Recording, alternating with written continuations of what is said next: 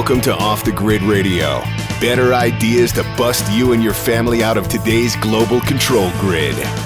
Now, here's today's show. Hi, welcome to another edition of Off the Grid Radio. I'm Michael Faust of offthegridnews.com. Today's guest is Peter Vincent Pry, who is Executive Director of the Task Force on National and Homeland Security. He served in the Congressional EMP Commission, the Congressional Strategic Posture Commission, the House Armed Services Committee, and the CIA. He is also author of the book, Blackout Wars. Mr. Pry, welcome to the program. Thank you so much for having me. You wrote a very informative article for Newsmax in February. It was titled, "The Left Continues to Downplay EMP Threat." In that article, for those folks who haven't seen it, you critiqued an article from Geopolitical Futures, which is a widely read website, and the geopoliticalfutures.com website downplayed the danger of an EMP threat. I'm just curious, why did you feel the need to respond to this Geopolitical Futures article? Well, because it's disinforming public opinion. It's widely read by influential people, Geopolitical Futures. And in fact, it was brought to my attention by former Vice Admiral Robert Monroe, who had been the director of the Defense Nuclear Agency. Mm-hmm. And he wanted me to respond to it. And I do make a habit of, I don't have the time to rebut all of these non-experts when they write. But the fact of the matter is, people who are real experts on EMP are outnumbered in the press and in the policy world by thousands to one by people who don't know anything about EMP. And so I feel that having been the Chief of Staff of the Congressional EMP Commission, I've got an obligation when I can't always do it, but particularly if it's a high-profile article, as the Geopolitical Futures article was, try to go out there and correct the record and give people the facts. I don't want people to get the impression that there's some kind of a legitimate scientific disagreement about EMP being an existential threat, because that's not the situation. People, for example, whoever wrote the Geopolitical Futures article, I believe it was written anonymously, clearly didn't understand, was pretending to be an authority, pretending to be an expert, but he made many factual errors of analysis and logic in the article, and that makes sense. I try to bring those out when whenever, because it's a crucial matter of public policy. Let's talk about one of the facts that they got wrong, and I'm going to read from your article, which is rebutting the Geopolitical Futures article.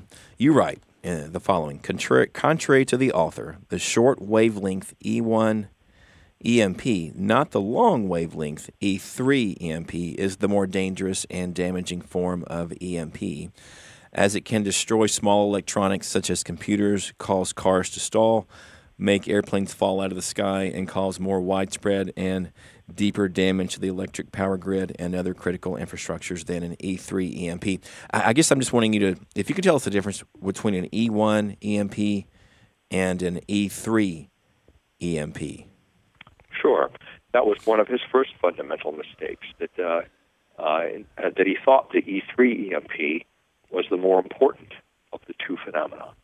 The E3 EMP is caused by the fireball of a nuclear explosion, or it can be caused by nature, by a coronal mass ejection or solar flare striking the Earth's magnetosphere.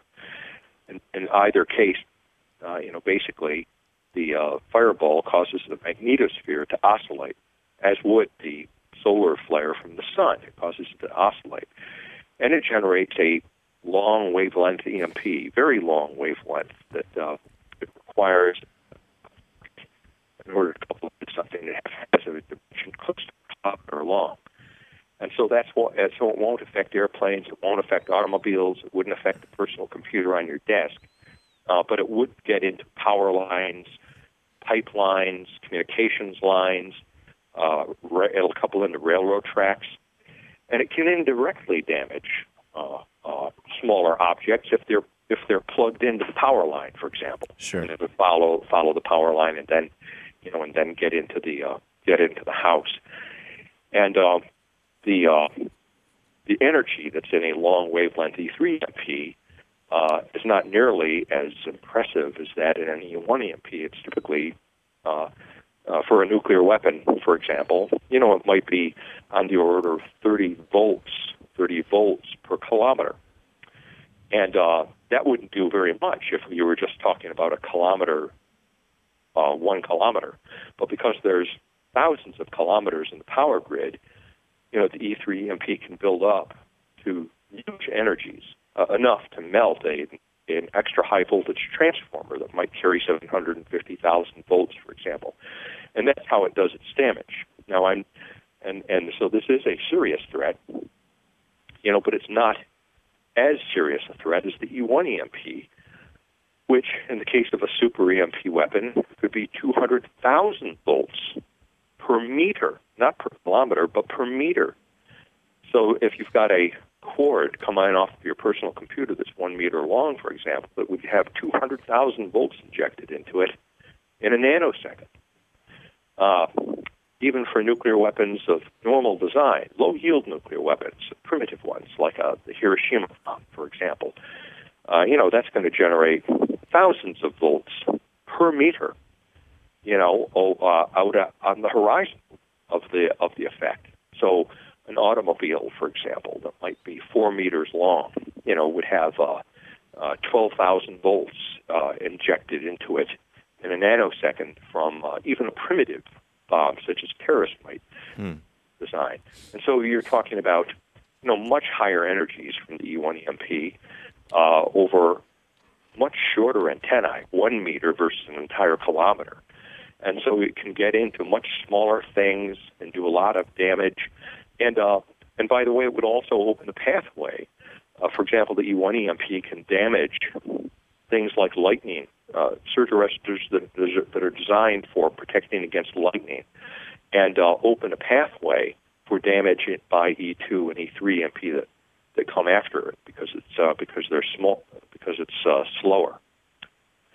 And so you were mentioning earlier that the E1 and E3 EMPs can both be caused by a nuclear weapon, but I'm still, just so our listeners can understand the difference, you were saying a fireball could cause the E3, but what specifically causes the E1 from the nuclear explosion? It's a different phenomenon, and it's unique to nuclear weapons. Nature doesn't cause it.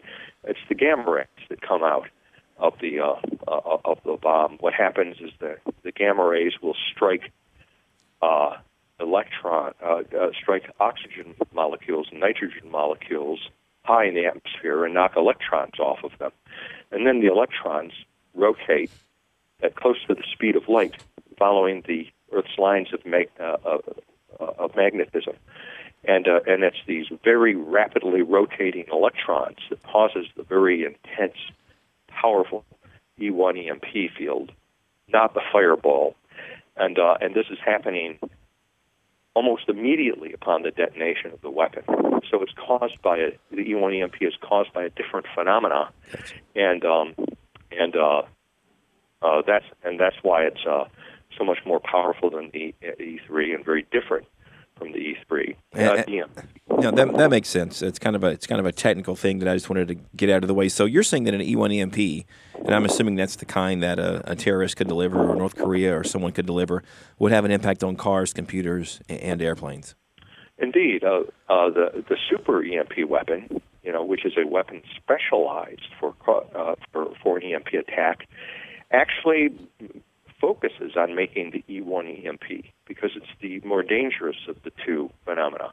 A super EMP weapon would be very low yield, might even be less than the yield of a Hiroshima bomb. Could be 1 to 3 kilotons, like the early North Korean tests, because it's not designed to make a big explosion. To make E3 EMP, it's designed to put out a extremely intense, rapid burst of gamma rays, which is what creates the E1 EMP. And as a consequence, it would create really only E1 EMP, but the fields will be so intense, like up to 200,000 volts per meter, that this is a stronger EMP field that you could get from a nuclear weapon of conventional design, even though it has a very high yield, like a 25 megaton bomb, 25 megaton warhead, which is the most powerful weapon during the Cold War the Soviets had, and they had dedicated that to the EMP effect before they came up with the super, can only generate 50,000 volts per meter versus 200,000 volts per meter for a weapon that's only 1 to 3 kilotons in yield. Yeah, and you were saying in your article, in the Newsmax article, that the Soviet test actually did destroy electric grids. Is that right? Yes, 6 times. When was that test? Was that? That was from 1960 to 61. They did a series of. They first discovered the EMP phenomena during their tests over Novaya Zemlya in the far north, an island in the Arctic Ocean. Because it caused blackouts in Murmansk and Archangel, their nuclear submarine bases and cities that are located in the high northern area. So they discovered it, as we did, by accident. But then, before the atmospheric test ban treaty went into effect, the last tests they did, they did a series of 6 dedicated EMP tests over Kazakhstan, which is part of the Soviet Union, and knocked out the electric grid. Kazakhstan at the time was, heavily industrialized, had an electric grid in it about as big as all of Western Europe, and they destroyed it 6 times with different weapons of different design, to collect the best data. They wired up all of Kazakhstan with sensors, to get the best possible readings. And as a consequence, the Soviets, Russians, ended up with the best data in the world on the EMP phenomena. And we didn't know what they were up to, which is why we did the Starfish Prime test at high altitude. People describe it as an EMP test, but we didn't know EMP would result from it. We just knew that the Russians were doing something with these high-altitude tests, and we didn't know what. And then we found out afterwards, my boss on the EMP Commission, Dr. Graham, was on the defense science team that went out to investigate why would lights get knocked out in Hawaii, from this high-altitude test, and discovered the EMP phenomena. But it was the last test before the Comprehensive Test Ban Treaty went into effect. And so, they ended up with a much bigger database than we did, but we know for a fact, from what the Russians did, what they do is they basically burned down Kazakhstan, then rapidly rebuilt it, and they did another test, and they did that 6 times. And between our experience and their experience, it kind of proved that you can really use any kind of a weapon, detonated above 30 kilometers, and it's going to inflict an EMP catastrophe, over huge surface of the Earth. Fascinating. That's probably news to a lot of our readers. I don't think we've reported on that before. So you're saying, interestingly, that the Soviets had tested an EMP and it actually proved to be destructive. Mr. Pry, let's take a quick break real quick. When we return, we will continue our discussion with Peter Vincent Pry, Executive Director of the Task Force on National and Homeland Security. We'll be right back.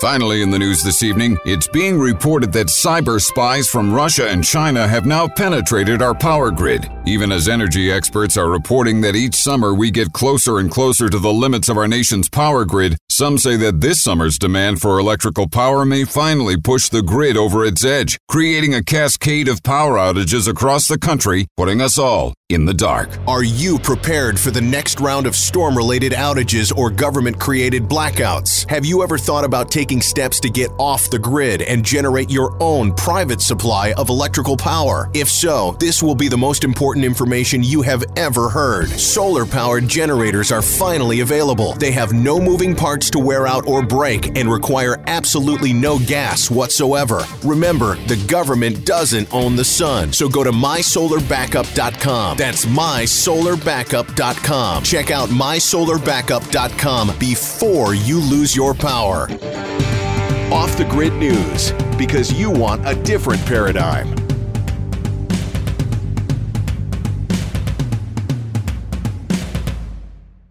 Mr. Pride, let's switch subjects now and talk about this speech, this March 1 speech by Vladimir Putin, in which he pretty much proclaimed nuclear superiority. That got a lot of attention over here, of course. What's the significance of that to the world balance? Well, the significance of it is that he's basically trying to change the world order, by putting us on notice that he has, for the first time, even in the Cold War, Russia had never achieved the kind of preponderance over us that it has technologically and in numbers of nuclear weapons. And they're even trying to further advance that further with these super weapons, which he publicly described. And the object is to undermine, to so intimidate us that we may be unwilling to confront Russia in any and to undermine the confidence of our allies in NATO and in the Pacific of our security guarantees to them. How can they have confidence in the security guarantees of the United States when Russia can defeat us, according to Vladimir Putin, at the highest level of military escalation, the nuclear level, where they would be able to fight and win a nuclear war against us? And Russia, this is a credible claim that Russia has made, sad to say, because we have allowed our nuclear deterrent to so deteriorate. We're using nuclear weapons now that are decades old in their design. They've been patched together. Every year the labs patch them together. We haven't tested them. We're not even sure they'll work anymore. And the delivery vehicles that we have, the bombers, the ICBMs, the ballistic missile submarines, are older than the people who are actually, in charge of them. They, too, are, we've patched them together and keep them flying. Things like the B-52s, some of which actually do date back to the 1950s.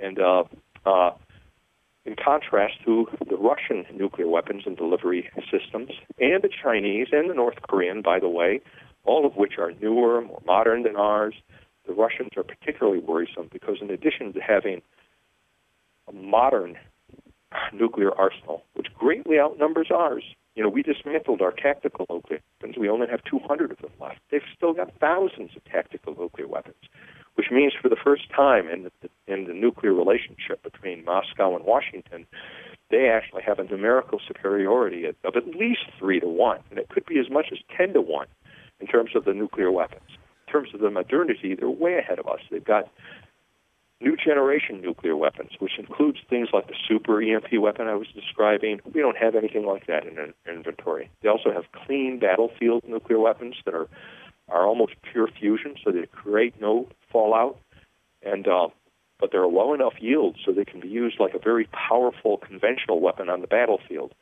X-ray weapons and neutron warheads that can be used for very effective anti-missile and anti-aircraft defense. Again, we have no counterparts to these new advanced generation nuclear weapons. And he's rattling the object isn't to get into a nuclear war. The object of having nuclear weapons are strategic weapons because they enable you to win war without war.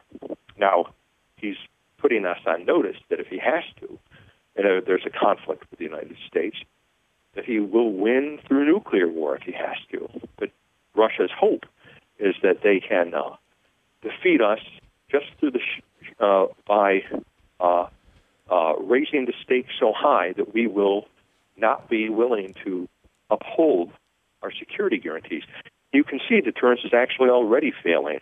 It's already failing. Russia seized Crimea, and it's crucifying Ukraine every day. Which, despite the Budapest Agreement, under which the United States had guaranteed Ukraine's borders for surrendering its thousands of nuclear weapons, which shows that's a state every day, the NATO, the crucifixion of Ukraine, that our security guarantees are worthless. China is not intimidated. They have seized vital trade routes through the South China Sea illegally, even though the international courts have ruled that their presence there is illegal. They're just ignoring it. And this artery is one of the most important in the world. It controls all the trade to our Pacific allies and to North and South America. And China has its foot on that artery. And now we also have North Korea, even North Korea, making regular threats to attack the United States. And they have managed to coerce a U.S. president, a sitting U.S. president for the first time, to agree to sit down with the North Korean dictator to negotiate what is surely going to be, a bogus denuclearization talks. That's what they're being sold as, to talk about North Korea's denuclearization. I predict in an article I published recently called Buying the Brooklyn Bridge from North Korea that, like all the other negotiations we've entered into, this is just going to be, these negotiations will fail, and they will fail in a worse way even than the past negotiations, because what North Korea is doing, I believe, is buying time. It's buying time so that they can produce enough mobile ICBMs so that it won't be safe for us to attempt a disarming strike against them anymore. We'll have to learn to live with a nuclear North Korea the way Susan Rice wants us to, and accept a mutual assured destruction relationship with North Korea, because the military option will be no longer feasible. It will be off the table. And I believe that in the long run that will be fatal for tens of millions of Americans, because mutual assured destruction was never a good idea. It often came very close to failure during the Cold War, and Kim Jong-un is Caligula with nuclear weapons. This guy, sooner or later, is going to decide to strike us. And so you're hoping that the president and his administration changes their minds and does not go along with this, then? Is that what your hope is? Yes. I think it's probably too late to hope that he won't meet with them. Yeah. He's already committed to doing that, but I'm hoping he will change his mind about having no preconditions. In my article, I asked the president to at least make Kim Jong-un prove his sincerity and buy the privilege of meeting with a sitting U.S. president by making some significant gesture of denuclearization, like dismantling the KN-08 ICBM before he actually sits down with him, so that they will have done something to roll back the arsenal. If we got him to dismantle the KN-08, that's their most numerous. It's their oldest ICBM, and so it's not been tested. So it's not a big ask in terms of getting them to give it up, all right? But it's their most numerous ICBM, and it would position us if they took those things, if they dismantled those. It would be harder for North Korea to replace them. Okay, it would give us more time to still have the military option of taking out his nuclear threat, which we could do conventionally. If we wanted to do it right now, I believe we could do it in a matter of 3 hours with 3 aircraft carrier groups. And if President Trump got them to give up the KN-08, it would keep that option alive for a while longer. Mr. Pry, our time is about up. Is there anything else you wanted to tell us about before we let you go? I think that is enough depressing news probably for one Monday evening. So I thank you for having me, and thank you so much. Let me tell everybody about your book. Your book is Blackout Wars. It's worth getting on Amazon. I guess that's where people can buy it. And yes. His name is Peter Vincent Pry, Executive Director of the Task Force on National and Homeland Security and one of the nation's foremost experts on EMP and threats to America. Mr. Pry, thanks so much for joining us. Thank you so much for having me. I want to remind everybody that they can visit offthegridnews.com for the best homesteading, off-grid, and survival features they will find anywhere. We're also on Facebook, Pinterest, and Twitter. Keywords are Off the Grid News. With engineer Gavin Wright, this has been Michael Faust. Please join us again next week for another edition of Off the Grid Radio.